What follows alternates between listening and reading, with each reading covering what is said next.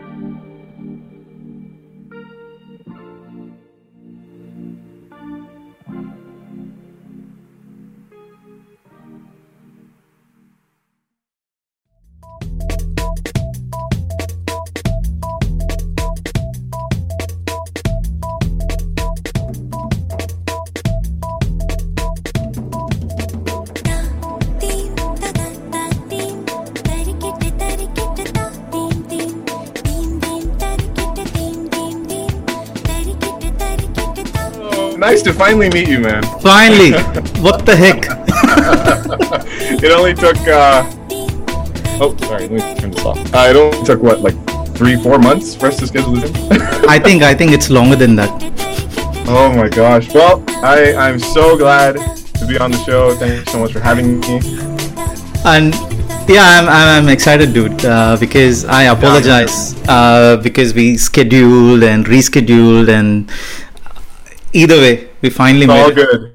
It's all good. We all had stuff to do, so I'm glad we're here. I'm glad we're talking. And in fact, this morning I was thinking, all of your friends have been on the podcast, like Mahesh, Vinod Krishnan, Rohit. Rohit was there like 2 weeks ago or something. 2 weeks ago, yeah, I heard. He's in here right now, I think. Annette is coming next weekend. Amazing! That's fantastic. Kevin Doucette is coming in a couple of weeks. Excellent. I haven't spared anyone, I think. Well, everyone wants to talk to you, so I'm really glad. Dude, thanks again for accepting my invite, man. And the best part is we kept in touch, although it took a few months. So I appreciate it. Yeah. Thanks for your kindness and your understanding in various instances. Come on. Life happens. And dude, I've got a lot of things to talk about, but before I dive into things, let's go to the absolute basics. Let's go with your childhood. What was your upbringing like, and then where did the music influence come from, and then what did you do to pursue it?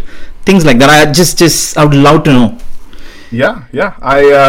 I think my story is somewhat similar to a lot of South Asians who have who were born in India and then moved to the U.S. while they were at a young age, and then grew up, understanding both cultures quite intimately.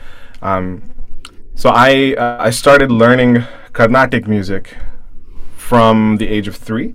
Wow. In Bangalore. So I'm originally from Bangalore. Same. Oh wow! Yeah. Look at that. Okay. Yeah. So I started learning when I was 3. Thanks to my grandparents and thanks to my parents, they was like, "Oh, this kid keeps, humming a lot of tunes at this young age. Let's see if we can make something of it." So that's kind of how it started, and it's just I think at a young age, music is the one thing that has always grounded me. In times of happiness, in times of turmoil, in any times really. So I think I related with music the most out of any other activities, although I've done like everything else that a kid would do. So to sports, that didn't work. And then I started to learn a lot of instruments, which I was super passionate about. So I really got into drums. I did a little bit of mridangam, but nothing to really like go home, to talk about.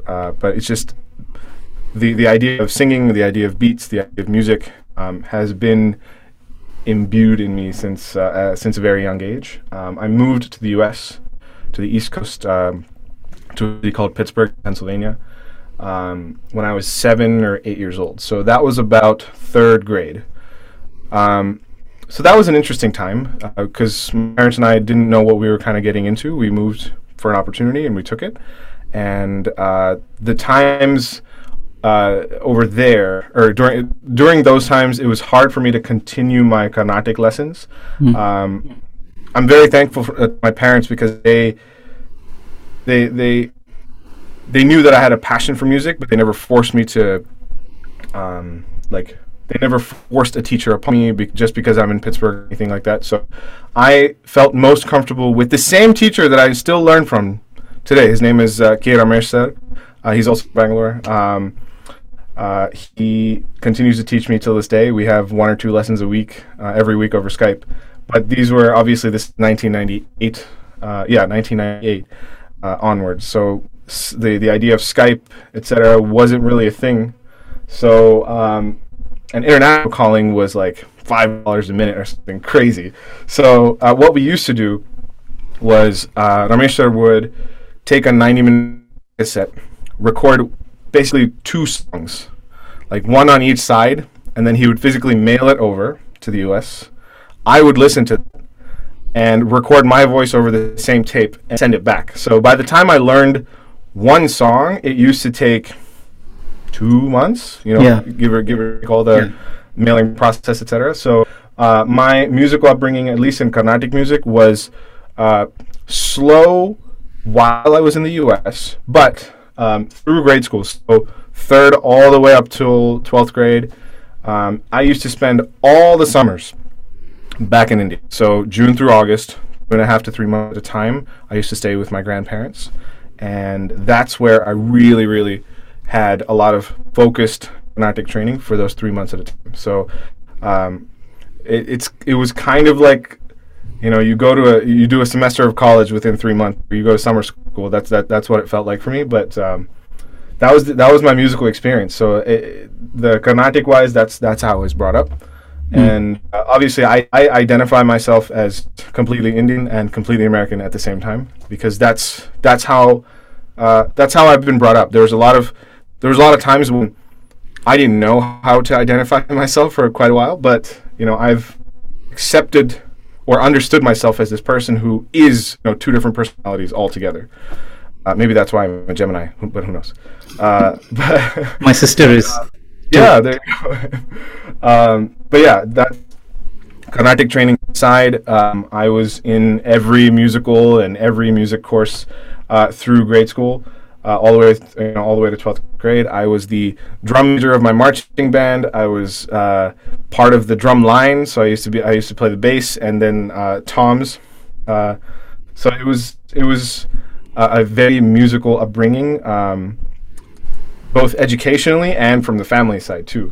I can't remember, or I can't even tell you how many times we would listen to music, mostly AR Star stuff, in the car while we explore the country. You know, we start off in Pittsburgh. We're just learning. My parents are just learning how to drive in this brand new country, and we get a car. We put the latest cassette in the car, and we just go for hours and hours and hours.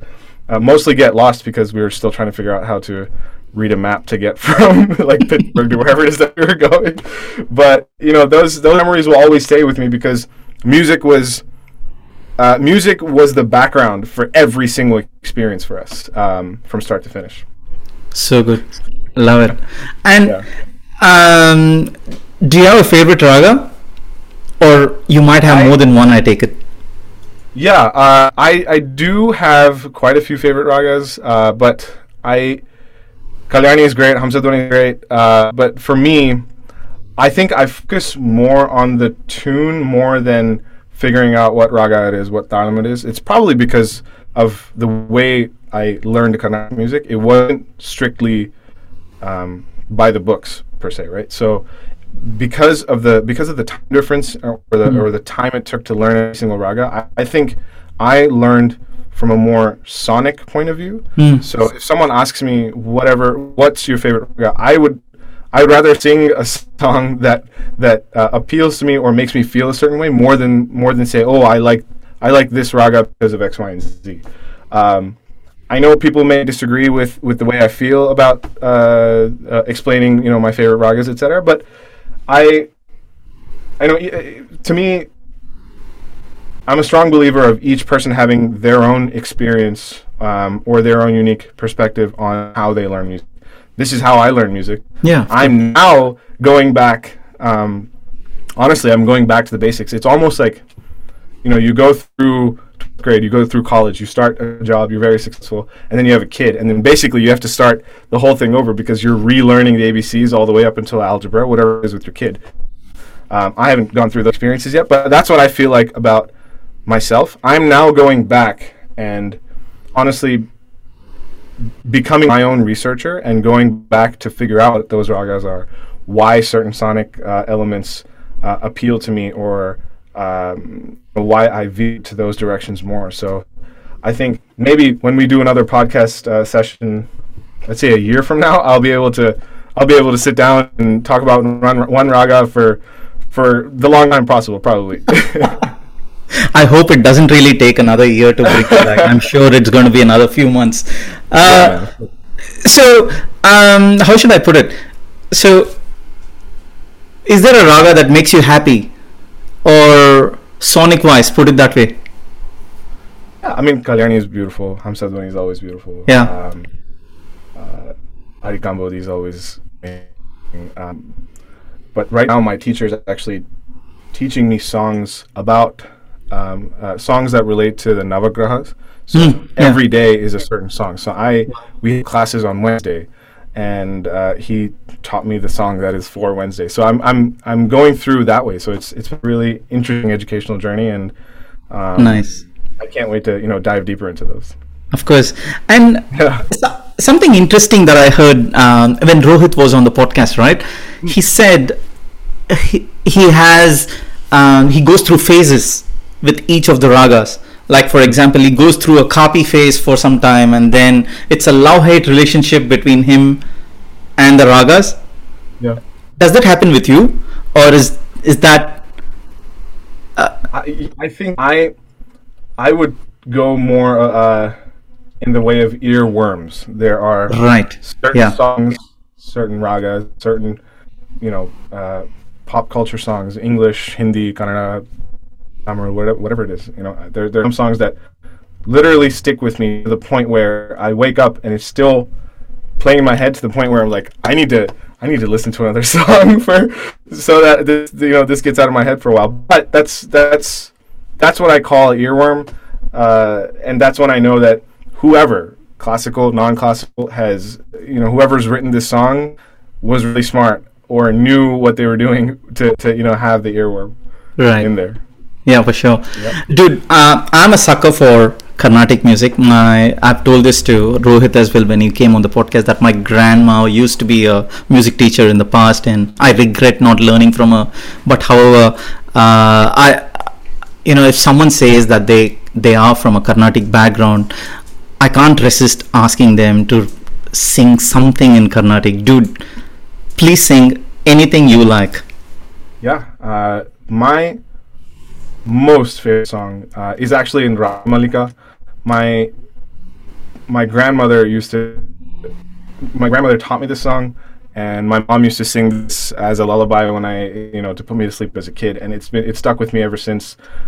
People who are near and dear to me are probably very bored of me singing this song, but this song still is one of those songs where it's an earworm, like I mentioned before. But this is a good earworm where I have never asked to listen to another song because I can listen to this all the time.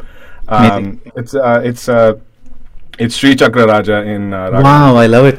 Yeah. Put this on. I've heard the song in my childhood too. And then have you heard the Maharajpura Santanam, is it? Yeah. His version of this song? Yeah, it's amazing. Yeah. My dad used to play this like crazy in those old tape recorders. Shri Chakraraja Simhasaneshwari Shri Lalita Ambike Shri Chakraraja Simhasaneshwari Shri Lalita Ambike Bhuvaneshwari Agama Veda Kalamaya Rupini Agama Veda Kalamaya Rupini Akhila Charachara Janani Narayani Naga Kankana Nataraja Manohari Jnana Vigneshwari Rajarajeshwari Palavidamayuni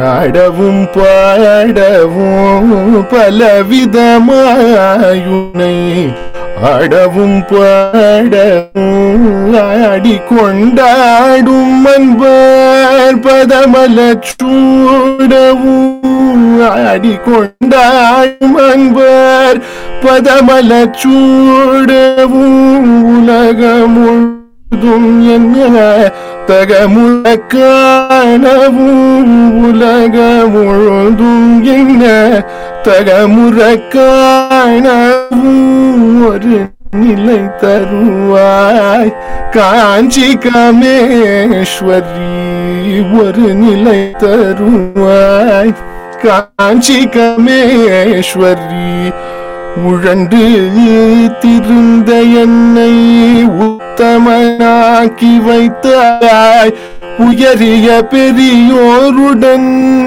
ஒன்றிட கூட்டி வைத்தாய் நிழலென தொடர்ந்த முன்னோர் கொடுமையை நீக்க செய்தாய் நிழலென தொடர்ந்த முன்னோர் கொடுமையை நீக்க செய்தாய் Nitya Kalyani Bhavani Padmeshwari Nitya Kalyani Bhavani Padmeshwari Tumba Pudalilittu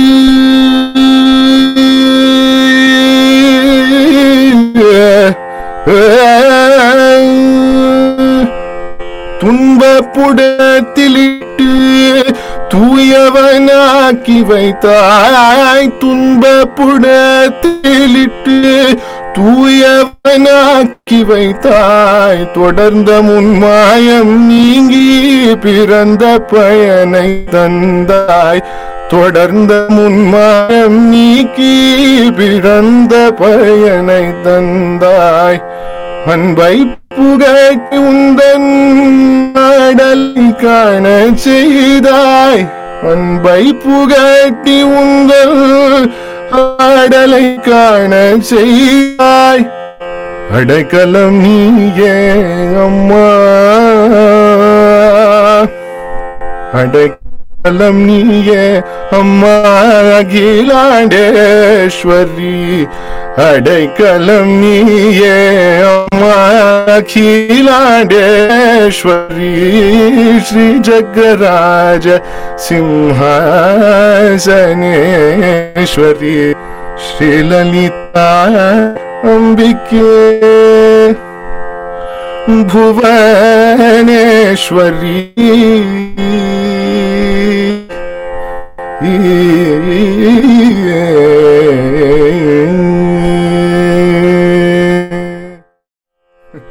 Beautiful, man. Amazing. I love it.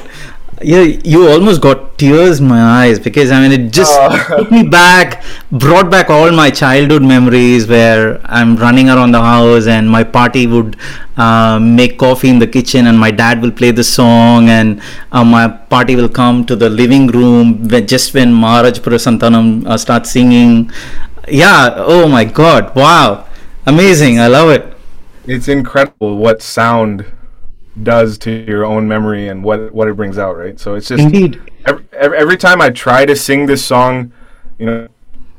straight through with talam, I'm not able to because my emotions kind of get the best of me, and I'm completely taken back to times when my grandmother, who basically brought me up until I was 7 or 8, until we moved to the US. There's so many memories that just it's like it's in fast forward while I'm singing the song. They're just all like racing through exactly like you said. Yeah. So it's one of my favorites. Because I still remember my party used to be a music teacher, as I told you, and then she always used to tell me, why don't you come upstairs when I'm teaching classes and then learn something. And I never found the value of it then. I was too little to understand, and then now I regret. Anyway, dude, you don't have to. I love it. Just, like it's that's what I'm saying, right? There's never an end for music. So if you're still interested, and it doesn't matter if you don't want to sing or whatever it is, but just like me, you come on the journey with me, and we'll go back and start listening to ragas, and we'll figure it out. Thanks, buddy. There was so many times when I always felt embarrassed when someone would come and ask, like, what's your favorite raga, or can you recognize this this song that this person is singing? I was unable to, but I'm okay with it because music means something very special to me, and it's only me. That's how I appreciate it. That's how I take it, and I choose to go back and learn the almost basics into like lecture level notes on every raga at this time. So I don't mind being the researcher now, 25, 30 years after I've started learning Carnatic music. So my point is to you, there's never better time to start than now. So you can always start with. For sure. Actually, just when you described something just occurred in my mind. So since you go with the sonic, right? So does that mean when, let's say, a song from Sir Studio comes out and it's purely Carnatic based, and it kind of sounds like one of the ragas that you actually love, so are you naturally inclined towards that? Is that an expected behavior, if I can say it? Yeah, I think that's an interesting question, and actually quite amazing, because I'm gonna able to I'll be able to tell you something that's probably very unique to how Sir connects with the artists that he works with. So we all know that all the songs that he goes into or develops, let's say there is a Carnatic sounding song like Rasali, right? Yeah. There are Rasali in itself is a Ragamalika because I don't think he ever follows one particular raga in any song that he creates. Correct. And that's incredible, but but from what he does and all the intricate variations that he goes into the middle of the song, and somehow magically comes back to the top line, the top line tune. So I think from Sir's perspective, and from how I take music when it is presented to me, and there's a new song, I have to sit and make sense out of it in the the 2-hour session that we might have. For me, again, it's all about the feel. It's all about how the song affects me and how the lyrics, once I understand it. I give particular attention to making sure whatever language that I sing, although I'm a multilingual singer, I can sing Telugu, Hindi, Punjabi, whatever it is. But I can, because I am, I was brought up on the Tamil side of my family, I understand Tamil lyrics the most. But because I've learned Carnatic music, I can pronounce Telugu lyrics very, very well. So although I can't understand a lot of the words, I make sure that I speak with either the lyricist or someone who is intimately familiar with the language, and make sure that I understand every nuance of the word. So if I'm singing a particular word, I want to know why I'm singing it and what it should, and how it makes me feel once I understand it. So for me, it's not necessarily just the tune, it's the entire package. So once I understand that package, what I output from here onto the computer is what comes of it, and is understanding of the entire package. Amazing. Wow. Great. And of course, I'm going to deep dive into a number of songs, but we will go with the flow right now. Before I do that, so you're a strategy consultant by the day? And yeah, actually, I am a strategy consultant by the day, but that is now part-time. I've been, I dove into music full-time for the last years now. And I've been working on my own body of work. It's in all English, but it encompasses all the genres that we're talking today. So it's like I said, I'm completely Indian, I'm completely American. So those influences, I didn't even have to try. It's just what comes when I produce the music. So it was my, like I've been featured on. I've been lucky to have been featured on a number of productions with a lot of other people, and those have been successful. But this has been the first time when, outside of my family or my close friends, fans or just the existing world out there can have a listen to who I really am. What the lyrics that I write and the lyrics that I co-write with my wife, what they really mean to me. So this first project, it's been coming out in the form of singles, and most recently, just a couple of weeks ago, it came out. I released an EP.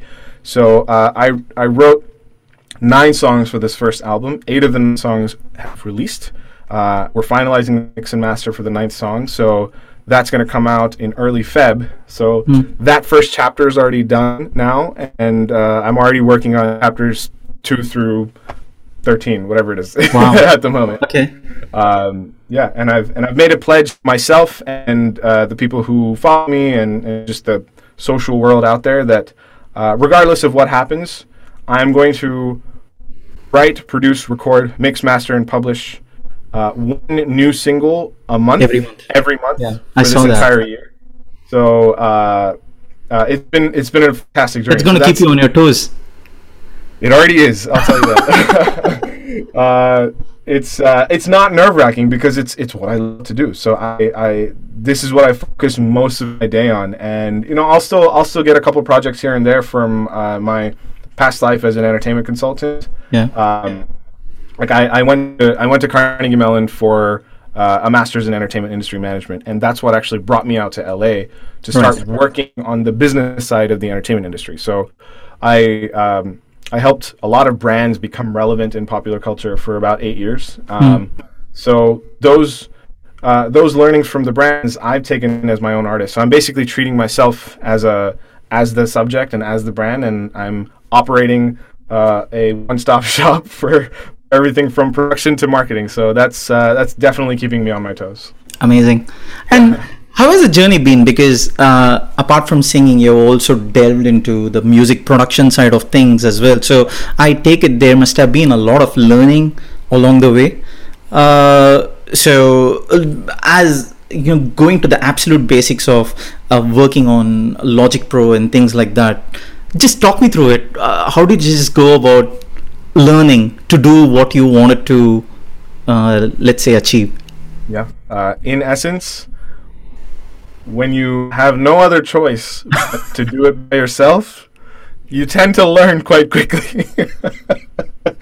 So I've always dabbled in production. I've always, again, it goes back to Sonic, the Sonic state of mind from right. So I always know what I want to record. I always know how I want to record it. But there are times when I don't know how to translate what's in here and in here and in here onto onto Logic Pro or any DAW that people work on. So, but I just out of a necessity, even before I went into working on music full time, when I used to work on singles myself or collaborations with other people, it had to learn how to do this. So it kind of started quite early on when I started to do my own covers on YouTube and collaborate with other people. So it started off with the most simple of recording devices, which was Audacity, which was a freeware software, and nothing near this mic. It was just a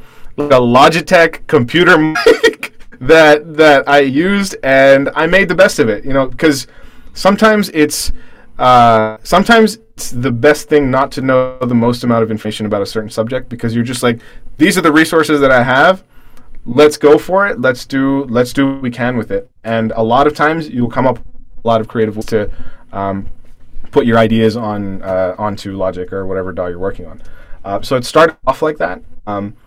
But for the last 3 years, when I knew that I had to learn how to produce, I had to learn everything from the very basics of like how to automate things, to picking the right plugins on Logic Pro and making sure I know my way around basic EQing and mixing and all that stuff. It was hours and hours and hours of YouTubing. It was reading, talking to my circle of friends who are mix engineers and mastering engineers and recording engineers, and learning everything about from like what a sound card is, or indeed why I need all this equipment in the house, and it's just why can't my laptop just record it?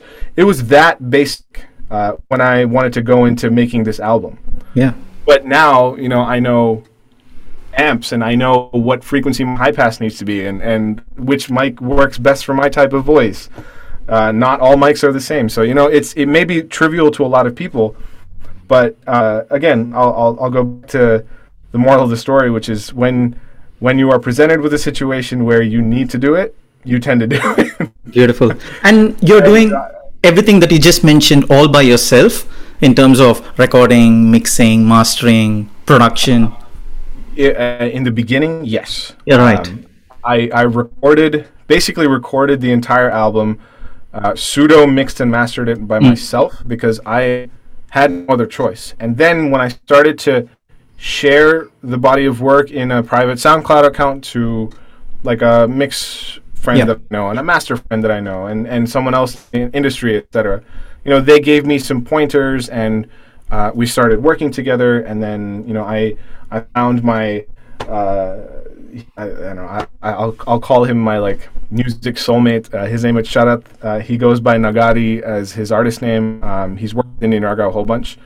We have yet to meet in person, by the way, in the 3 years that we've worked together. But he and I co-worked and redeveloped a lot of aspects of all of the songs, because he's a very good producer and a mixer. So he got on board, and then I had a lot of instrumentalist friends who came on board and say, okay, hey, I can do this live for you. You don't have to program this on a keyboard.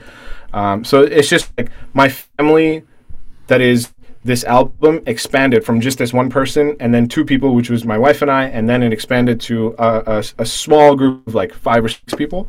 So just seeing my own evolution from from how I started to how I understand things now and how I know how to record properly. Look, I can't be recording like this, and this is the right distance. You learn so many things on the fly and so immediately. I just feel so lucky that I have been even provided this time and this opportunity where I have the support of my family. I have the support of my wife to say, "Hey, it's okay. I know this is what you want to do. So go do it." And there's not a lot of people who are lucky enough to have this support system to say, "This is really scary when you've had a paying job for close to a decade, and now you're going to stop, and you're going to try this thing out by yourself." And actually, Sir had initial conversations about saying, "Hey, these were times when we were just recording for and and all that stuff, and we were just getting to know each other a little bit more." And I said, "Sir, I'm afraid to take the dive and then go into the deep end." And I remember him very clearly telling me that there's only one way to do it, is to jump. That's when things really started to come into place for me, from an emotional and a mental sense, to have the confidence to dive into this and do it full time. Right. And so your wife is a musician too, is it?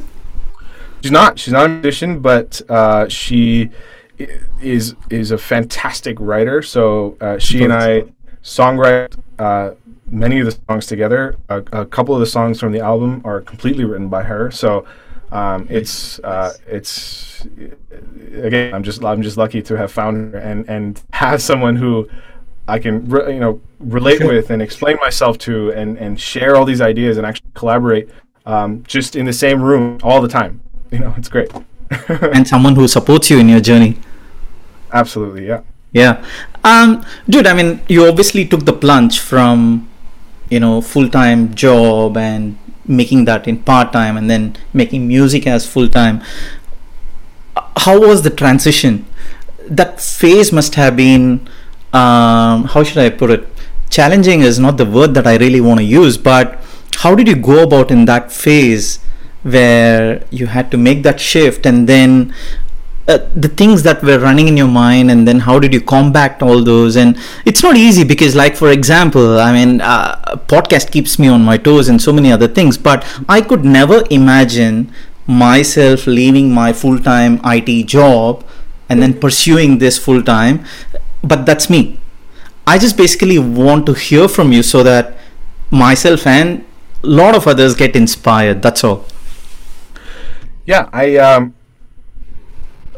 I don't think I could ever have quantified when I made the leap to do this full time what it actually entailed, because it's a life experience, right? So when I quit the job, I said, okay, I'm going to spend the next 3 months writing the entire album, and by June, I quit in December, right? And I said by June, my first album is going to be out, and it's going to be great. We're going to promote the crap out of it, and we're going to be famous, and all this stuff that people who don't really know what the experience is like think about. What I didn't know was that it took me 6 months to actually get out of the rut of, oh my God, what am I doing with my life? Is this actually going to work? There's so much that you have to get over in your own mental self, and the walls that you've put up only by yourself, no one else. Correct. And so it took me almost 6 months to develop the headspace to say, I'm going to get up, I'm going to go to the recording booth, and I'm going to create something. And when you go into the recording booth, you actually, it's almost like yoga, right? Everyone says you have to do pranayama, you have to do breathing exercises, and that's the only way you clear your head. I don't know what happened, but it took me that long for my head to clear and to have the headspace and to begin pouring my emotions out on paper, because I had never done that before, right? So it wasn't just like, I'm going to go become a playback singer, or I'm going to move to India and try to work with a whole bunch of people as much as possible to get onto film, get onto tracks.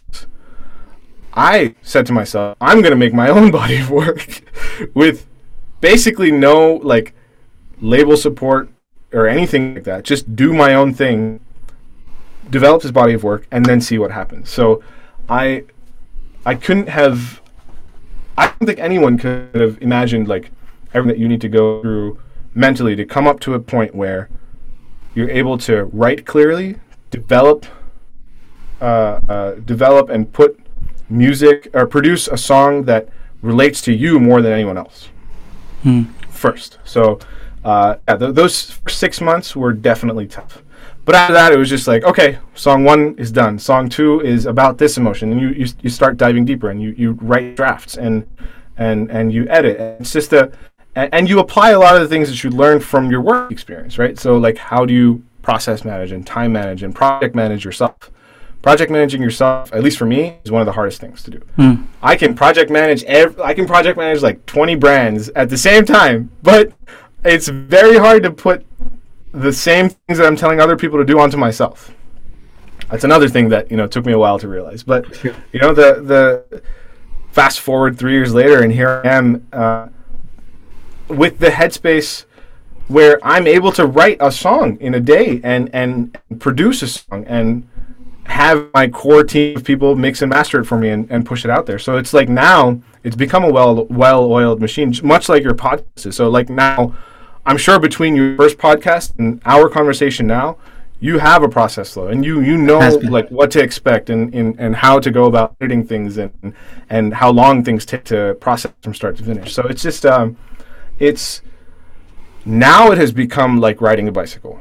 But before, I was stumbling and fumbling and falling and trying to figure out my own self for the longest time, and I learned that it's okay to be confused, and now I've learned about how I can write about what I'm thinking about and about my emotions onto paper. So that in itself is my own version of meditation and pranayama and all the yoga stuff that a lot of people tell us to do. Yeah. That is my escape of shutting the world and giving myself the space to create. So good. I love it. So amazing. So Berklee, that's how should I put it? You met your friends over there? Should I say it? Some of your friends? I've never attended Berklee College of Music, but I think through like Kevin and Rohit and a whole bunch of people who've been to Berklee, I've had the pleasure of knowing a lot of people from Berklee. Actually, my mix engineer Gary Purohit is from Berklee as well. So right. He is just another friend that I met from all these people. So it's just although it's a passive connection to the university, I feel like I know Berklee, even though I've never been to Berklee. So it's been great. I've had a couple of chances to work with people like Annette, and Rohit and I are really good friends now. Yeah. Obviously, Gary's like my right hand man now with all the tracks that I've been working on. So it's been it's Kevin also is from Berklee, so it's just like. Somehow all the connections go back to Berklee, and although I didn't go there, I feel like I kind of, earned like an online degree from Berklee or something. So yeah, it's a passive connection, but I definitely feel like it's a strong connection. Nice, and meeting Sir for the first time happened around that time then? So I met Sir during my grad school days. Right. So grad school was 2011 to 2013. So I met him because I was an intern at a company called QKey, which is a Bangalore-based company. And I was working with the CEO at the time where I believed in their mission, I believed in their vision, I believed in having QKey's platform at the time was to have this like baseline area where all creatives from India can be in this platform and have other people like AR Sir, etc. kind of it turned to like a LinkedIn for artists, basically. Yeah. Like you like go in and say, I want to find this type of singer, I want to this type of painter or artist, whatever it is. So I really loved what they were trying to do. They had just launched at the time.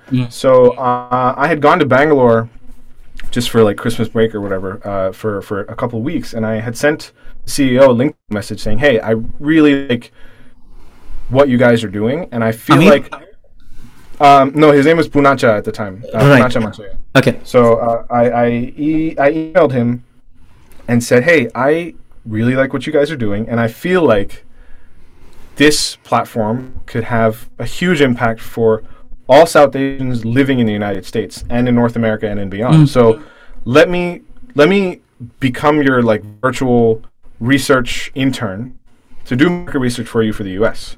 And he said, great, let's work it out. So he and I had a direct relationship where I was basically his intern, and I was doing a lot of research for him. And that was one of my internships for grad school. So there was one time where he made a business trip over to LA, which is where I was at the time.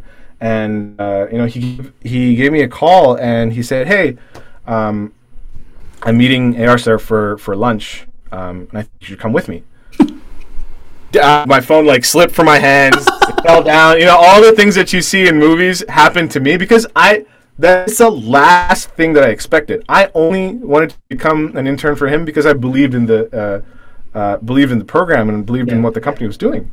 And yes, of course, I knew that AR Sir was one of the people who were a part of launching the company, etc. But I never expected anything even remotely close to what happened on that day. So I'm definitely blessed and super lucky to have been at the right place at the right time. And you know, he said, let's meet him for lunch, and that's how it started. So I didn't know where he lived, and he ended up like living really close to where my place was at the time. So I just like it was all crazy. So we met him for lunch that day, and he asked me, you know, what my story is, and I gave a very quick background about what I do, and I thought that was it. I just came with Punacha because we were talking about work or whatever it is, and I didn't think that I would ever see Sir again after that day. So I was like, okay, this is, you know, check off my list. I'm you know, this is one of the bucket list items of my life. I just went about my life, and then I got a call, I think like a day or two after, saying, hey, we might need you to do some background vocals for a project. Would you be available? Phone fell on once again. This time it was in the office. But I was like, yes, can I come after 5 o'clock because I'm still in the office? You know, so it started like that, and that's kind of how our you know, relationship with each other started. So I go in there and the song was Idanar Varail, and it ended up not being the background vocals, and I didn't know what I was getting myself into. So I was obviously as nervous as anyone would be going in and realizing who you're working with for the first time. But the thing that he does so beautifully well is that he makes you feel like a collaborator rather than someone who is called in to do or to put their voice on some part of a project and then leave. Get it.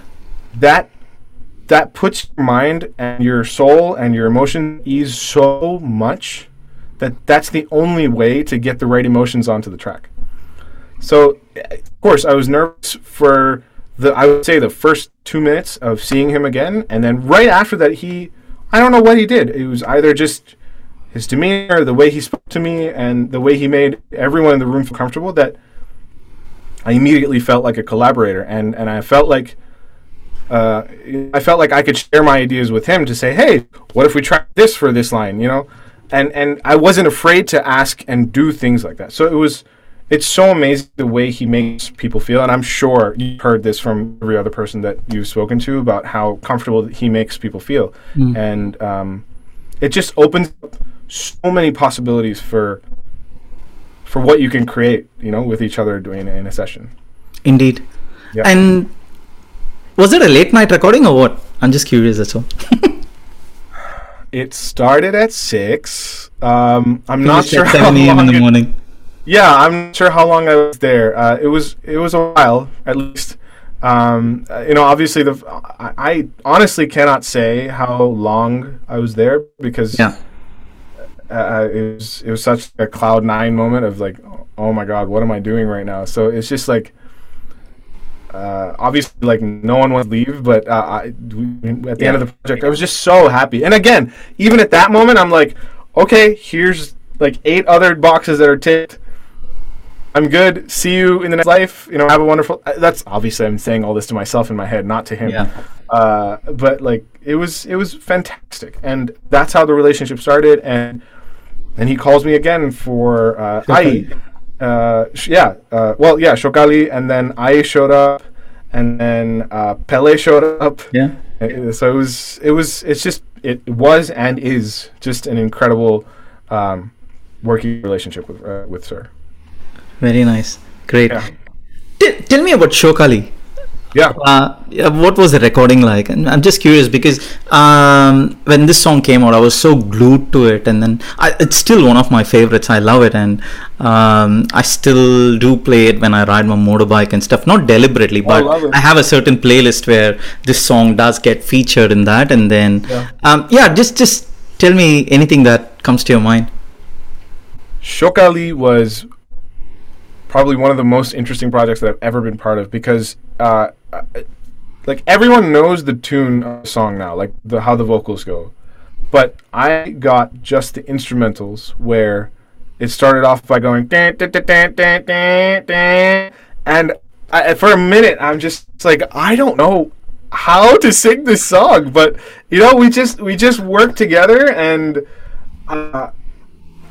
it's one, it was sonic identification, 2 lyric identification, 3 making sure the package, I understood the whole thing from, left, right, and center. Yeah. So once I realized what the song is about and how it's like a song about swag, and the bike is only an alliteration to the character being played. So it's just, once I understood all that, I knew that like I had to come in there and sing like I knew, I'm so meaning me as in the character. The character is so confident in what he's talking about. So that's how it started off, and we tried a few variations of how the lines should go and how the chorus line should go, and ultimately what you hear now is the final product. And I was ecstatic when it came out because it's such a unique song. It's not just like it's not a what you want to call a traditional song is, but so I feel really lucky to have been part of genuinely unique tracks. I think with Sir, because Shokali I think was one of its kind, like with the rap and the way the tune was in, and how he progressed the track from start to finish. Right. Same with Ayla. Like this, I honestly had the same emotion with Ayla, but I don't want to jump. No, please do. Yeah, yeah, yeah. Same thing. Like all of a sudden, I mean, toward the end, how we turn into that. Me and Natalie turned the song into this like operatic ending. That was. I don't think that was planned, but. Right. At least on my end, it wasn't planned. But because Natalie is like this wonderful opera singer, she has so many operatic runs in that entire song.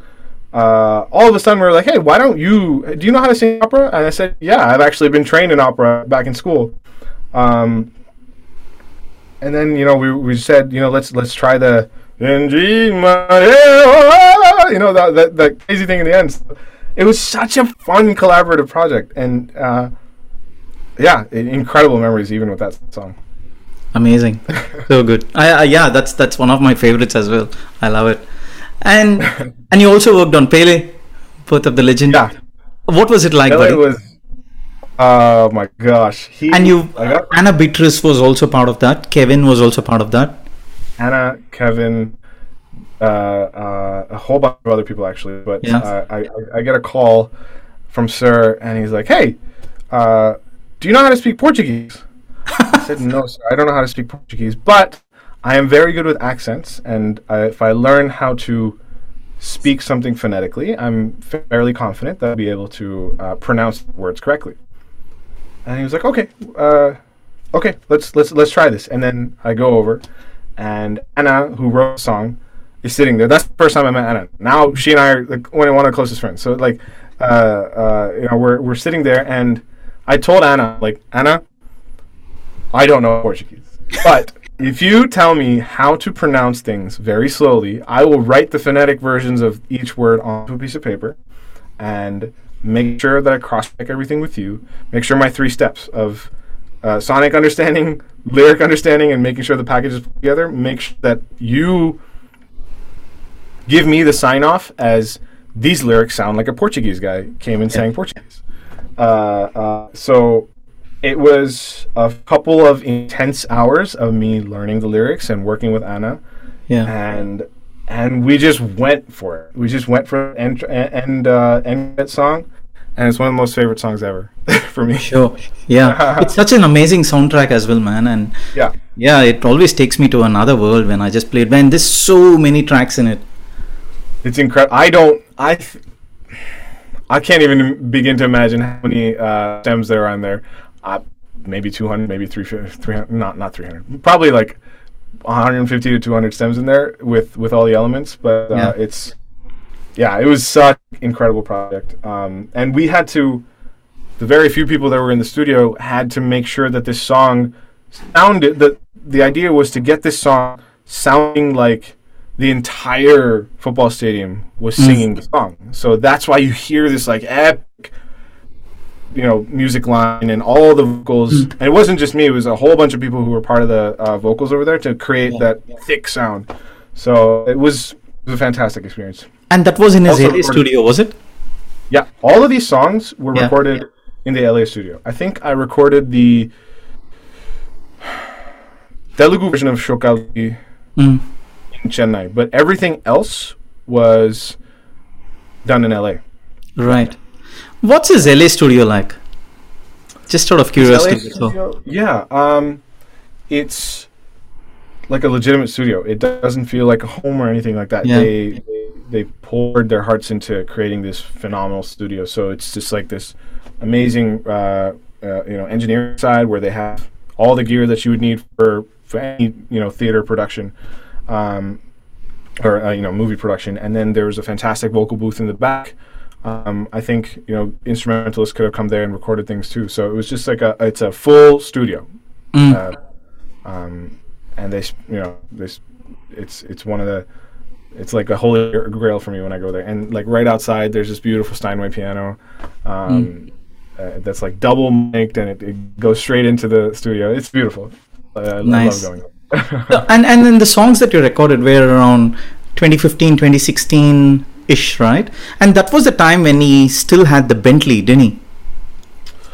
I think. Yeah. I think I came in after the Bentley. Okay. I don't remember seeing it. It may have been there, but I don't remember seeing the Bentley. Right. Yeah. I think I've only heard about it. Yeah, I haven't seen the car, or I hadn't seen the car. Great. And any off the record conversations at all with Sir, apart from your intention to jump into music full time, and which we discussed already, but is there anything else? Did he crack a joke, or we know that he's got an insane sense of humor? He has a fantastic sense of humor. So besides the studio recording, I was also lucky enough to perform with him once in Chennai, and once in San Francisco, and once in Vegas. These were private shows in the US. Yeah. My most favorite memory was it's not that he was cracking any inside joke, but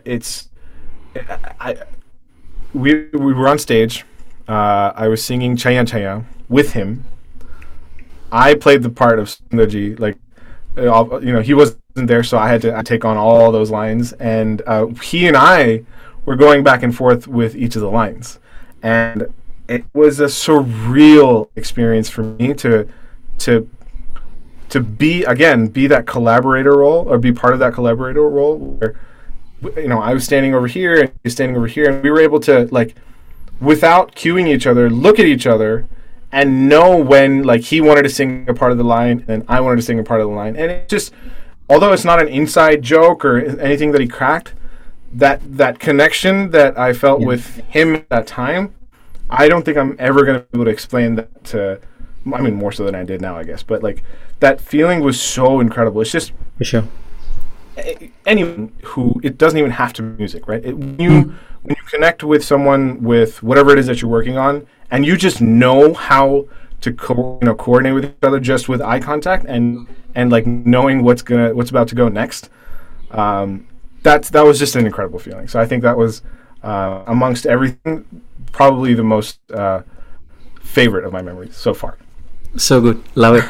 And now that you're fully into your music, has there been any learnings that you took away with your collaborations with Sir? Like, more from, it could be in any phase of a life cycle of your project, let's say music production, or could be anything. Is there any key takeaway at all? Yeah, sorry about the disturbance. When he has an idea, he will do his best to make sure that the idea is captured in some way, either on a voice note or like go and produce a song, whatever it is, immediately. And that's something that I find truly intriguing. Like there's some like, for me at least, I think I get the best ideas in the shower, because that's some sort of like peaceful moment for me, I think. I can relate. And when I get those ideas, I have to make sure that either like keep repeating it, and as soon as I get out of the shower, record it on my phone, and then as quickly as possible come up to the studio and start working the idea out, because I don't want to call it divine intervention, but there is some form of spirituality in every song that you make, which I truly believe in. And there is a reason why you think about certain things, or why a certain idea comes at a certain point in time. And you have to strike the iron while it's hot. I think that's the phrase. You have to strike the iron while it's hot, and make sure that you try your best to expand on the idea. You might discard it 5 minutes from now, an hour from now, a day from, whatever it is, but to me, the fact that I tried the idea, even if it doesn't work, is very satisfying. So that's one thing that I definitely took away from him. And the same thing is obviously to make people feel comfortable. And not that I have any sort of notoriety to say, oh, you do know who I am or whatever it is, but what I took from that is make sure that you act as a collaborator yourself, regardless of who you work with. So I mean, I work with this person, Andrew Dawson, who's a multi-Grammy winner, and he's worked with a whole bunch of people. But even he does the same thing, and that just sort of like solidified that thought. It doesn't matter how big you are. The fact is that everyone who comes together for a certain project is in it for the same reason, to make a fantastic product. So there is no point in like having ego in the way, and, any of those things. Just like move all those away, put that away in the next room, whatever it is, and make sure that you bring all of your creative ideas to the table, and you allow others to collaborate with you. So I think those are the two biggest takeaways for how he works that I've definitely applied to every facet of not just music, but every facet of my life. Amazing. Wow, I was actually just about to ask you, how has it had an impact in your non-music life per se, and then you just answered it, because it makes a difference, right? I mean, even for me, I mean, every little interaction that I've had with Sir, and the ones that I have with him, there's always something to get inspired, and then whatever he says is very deep and it gets you thinking. Yeah. You never, like, he can joke around and also say something so interesting and deep at the same moment that it almost takes you a full minute to understand what's happening, and then you realize what just happened, and then you figure out that this man regardless of the amount of projects that he's working on and the amount of commitments or whatever it is, still has the headspace to be clear in his thought and have the ability to put ideas onto paper, whatever the form of paper is, put those ideas down as quickly as possible and still be clear in his thought. So I think that's something that a lot of people spend their entire lifetimes trying to achieve. And the fact that he has the ability to do that is no words for that. Yeah. So amazing. And now that you're here, as in this stage of your life, with music being your complete passion, and then whilst other things are part-time, what do your parents have to say? They support me and they want to see me succeed, and just that in itself is a huge feat for a lot of parents. Because this is scary. Like, it's scary for myself, so why wouldn't my parents be scared, right? Yeah. So of course they're nervous, of course they're scared, and I'm not 14 or 16 trying to put myself into the music industry. There's plenty of people who are more talented than me, who are clawing their ways to make sure that their voice is heard or their creative ideas are heard and are shared with the world. So like Spotify, I'll give you an example. Before the pandemic, released 40,000 new singles every day. That's before the pandemic. So my battle for my one single that comes out once a month is probably close to 60,000 singles a day. Yeah. So it's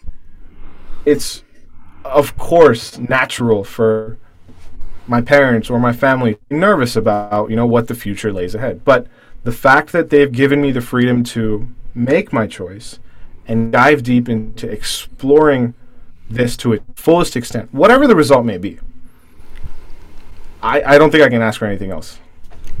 So good. Amazing. And have you set a goal for yourself, or some sort of a timeline saying, okay, by 2023 I want to be here, things like that? It doesn't have to be, I'm just asking, that's all. Yeah, I mean, or are you a goals driven person? That's probably what I'm trying to ask. Yeah. I think in the very beginning, 3 years ago, when I said I'm going to give myself 6 months to write this album, it'll be great, and I'll do albums 2 and 3 for the next 6 months after that. I think it's also part of that journey where you realize that if you put yourself to a certain time constraint, you are setting up yourself for failure. Not that I'm not realistic about things or whatever it is. I don't know what lies ahead for me. I believe in the music that I'm working on, and I'm super excited that I'm already working on chapters 2 through 13 already. So it's truly fantastic. But I'm goals driven and goals oriented, but I also have learned my lesson in knowing that some things just take time, and you have to keep at it, and it will click. And getting myself to that stage of thinking took a while, and I could not have done it without the support of my wife, support of my family, and just honestly, like, them constantly telling me that this is going to take some time, and you just have to keep going, and you just have to keep at it. And kudos to my wife, because so many times where I want to just break down and say, like, am I doing the right thing? But she keeps me up, and she's like, you've already done so much, you just got to keep going. And you can't ask for more than that. Just the support of your family and having them realize that this is not a traditional path, and the path that others have taken, while they're completely different, it's just my journey is different, but the end goal will be the same. At the end, we will all still be happy. We'll attain happiness, whatever that means. But it's just I'm like this. It's not a straight path. You gotta go like this for a little bit. Yeah, I'm sure, buddy. I mean, I'm sure you're going to achieve a lot of things, and which you are already. And I'm a huge fan of your voice. I have absolutely loved it, and in fact, I still remember when when your name came up in the credits list for the first time on Sir's soundtrack. I looked you up then, and then I was like, okay, why hasn't he sung other songs? And so I always look for, and I'm so glad that you worked with him on I as well, and then Pele. So I absolutely loved it. And there's also one more track that I loved it so much, and that's by Indian Raga. Shape of You. I loved it like crazy, man. And there was something magical about it, especially your part. And probably it's the uniqueness of your voice. Whatever that was, it just created magic. Anything you want to share about that track? Yeah, it was an idea in the bathroom. I was in the shower, man. And Ed Sheeran's track had just come on, and I was listening to the song while taking a shower, and I started to put Swarams to it.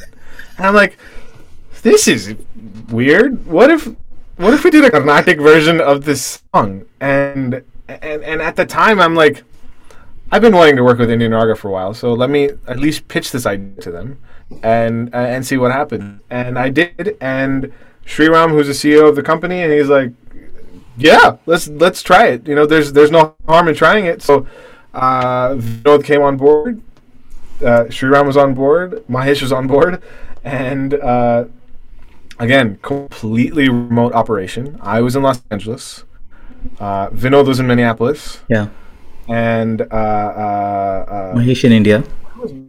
Mahesh was in Dubai at the time.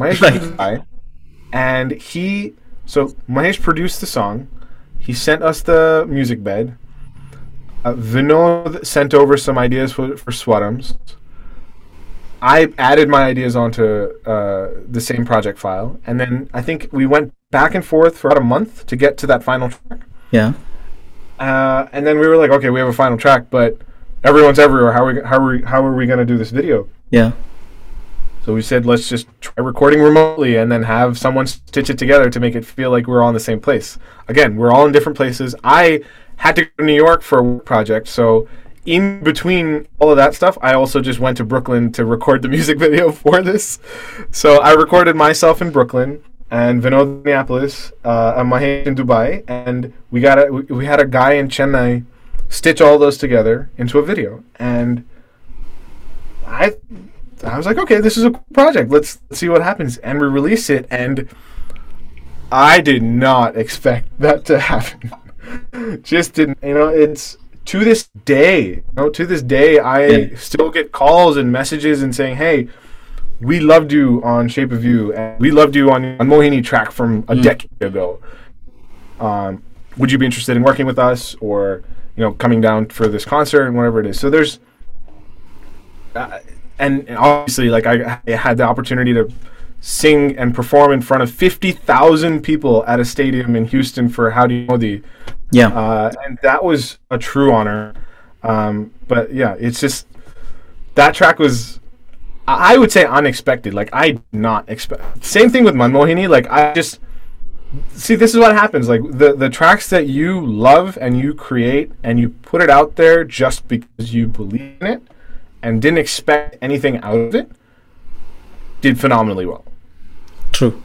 Every time you try to, like, okay, can I, sing this and that, it may not work. It probably, it could work, but it may not work. But I think for me, it's very clear when I pour my heart into something and it resonates, versus trying something just for the heck of it. Amazing. But yeah. So good. I love it.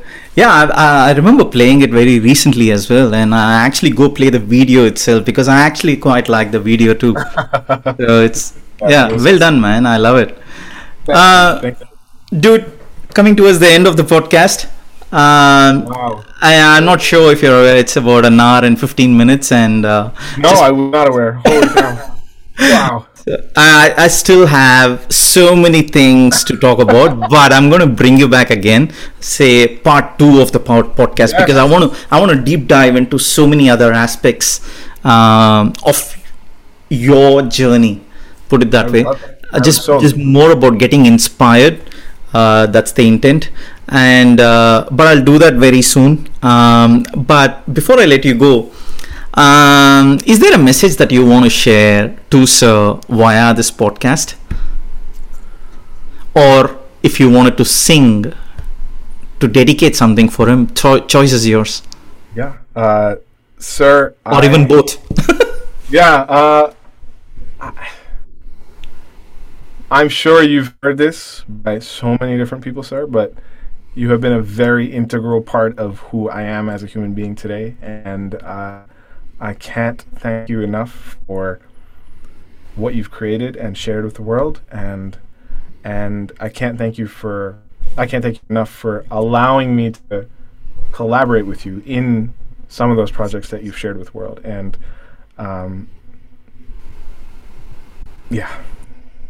genuinely. Yeah, I'm not able to put my thoughts together on this, but I think he knows how I feel right now. I'm sure. Hey, what are your favorite songs? I'll ask you, and shake this up. What is your favorite Tamil song, Hindi song, Malayalam song? I know he hasn't done anything recently, but he will be. But what are your favorites? Yeah. This is a tricky one, man, because I'm not sure if you know. I mean, I only listen to Sir's music. 99% is just Sir's music. It has been all the time like this, and only since the last year and a half or 2 years since the podcast started, I've started to open up. The likes of yourselves and so many other guests who came on board, and I've started to open up and started to appreciate non-ARR tracks too. So I'm getting exposed to the other side of the world. But however, predominantly 99% it's Sir's tracks. Now coming back to your question, I mean, it's very hard for me to pick my favorite tracks. I know. But yeah, it's actually the worst question. It's actually the worst question asked. So if you don't want to answer it, I totally understand. There are a number of tracks that comes to my mind. I mean, Khwaja Mere Khwaja is number one. I mean, I could always go to that anytime, and when I hit rock bottom and things like that, and I always listen to that. It uplifts me. When I talk about uplifting, I think Chale Chalo is another track for me. It keeps me going, especially when I'm into running and things like that, bike riding. So it gets my heart rate pumping. That one, and then Dil Se Re.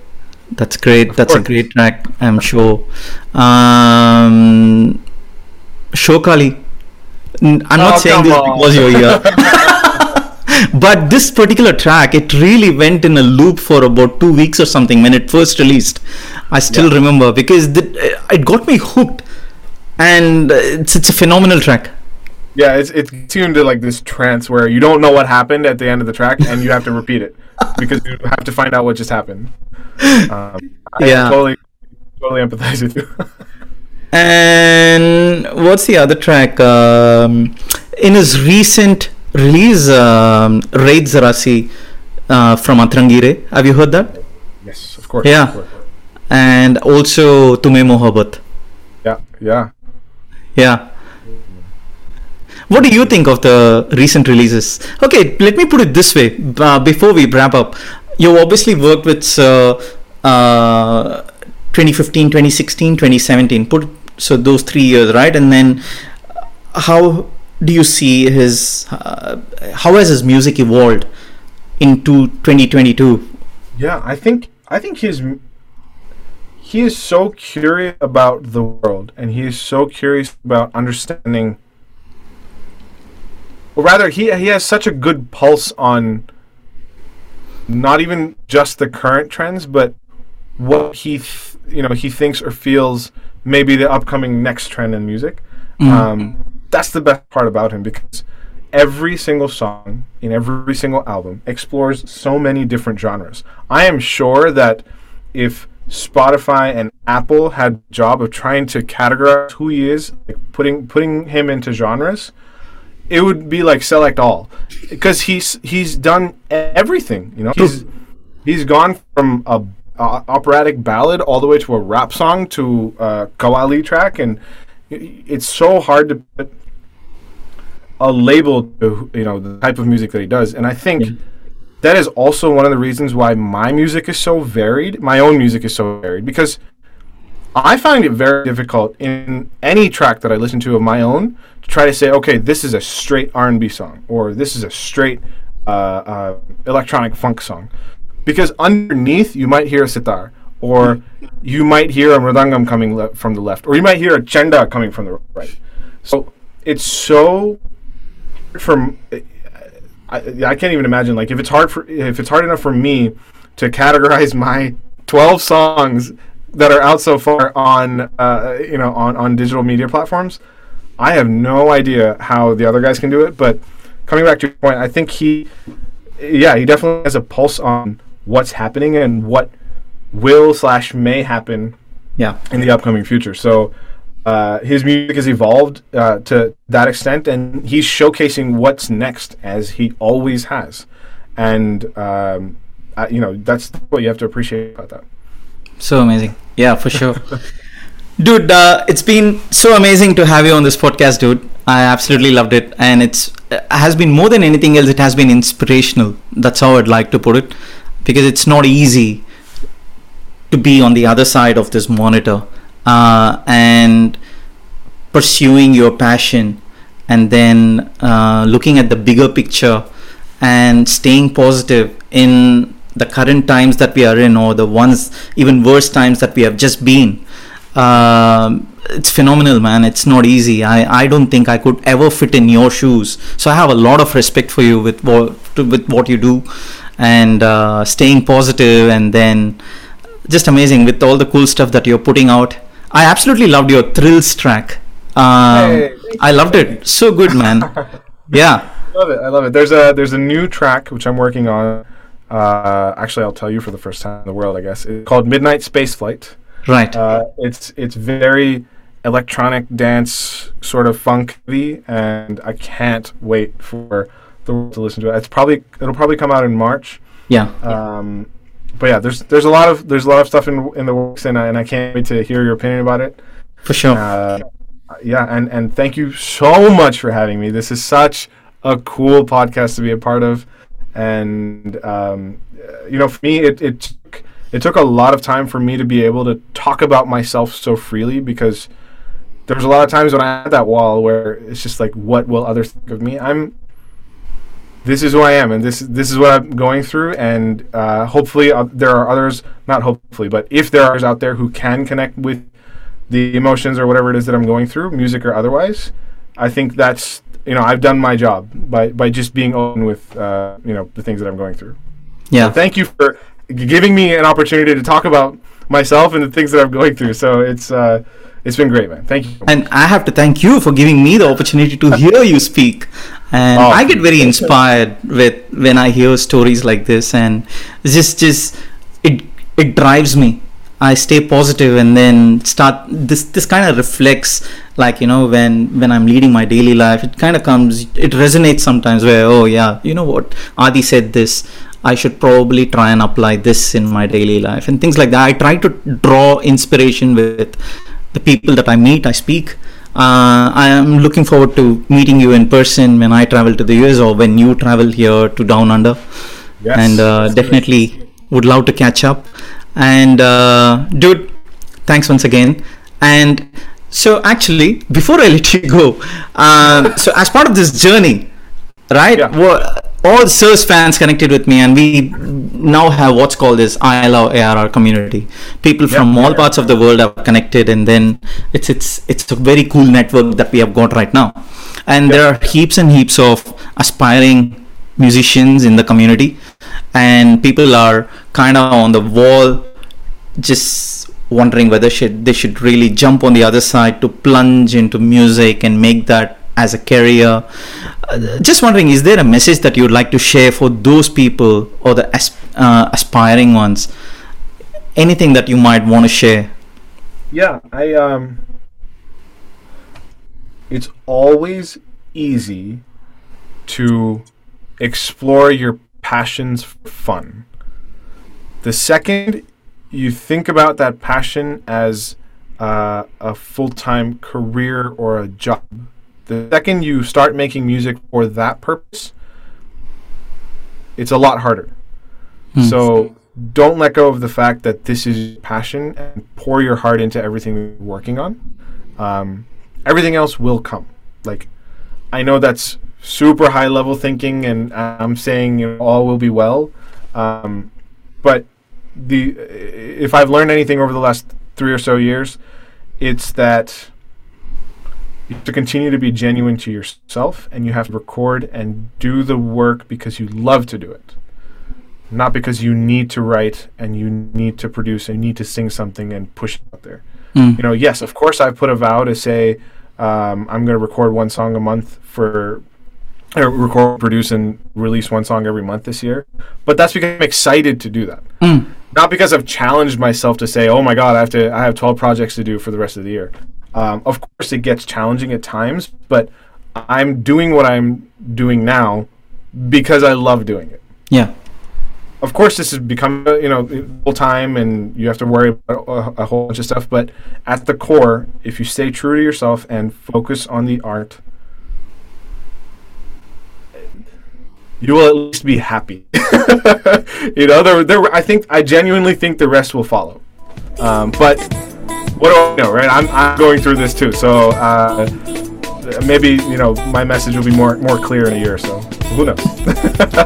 Amazing. I love it, dude. Dude, thank you so much.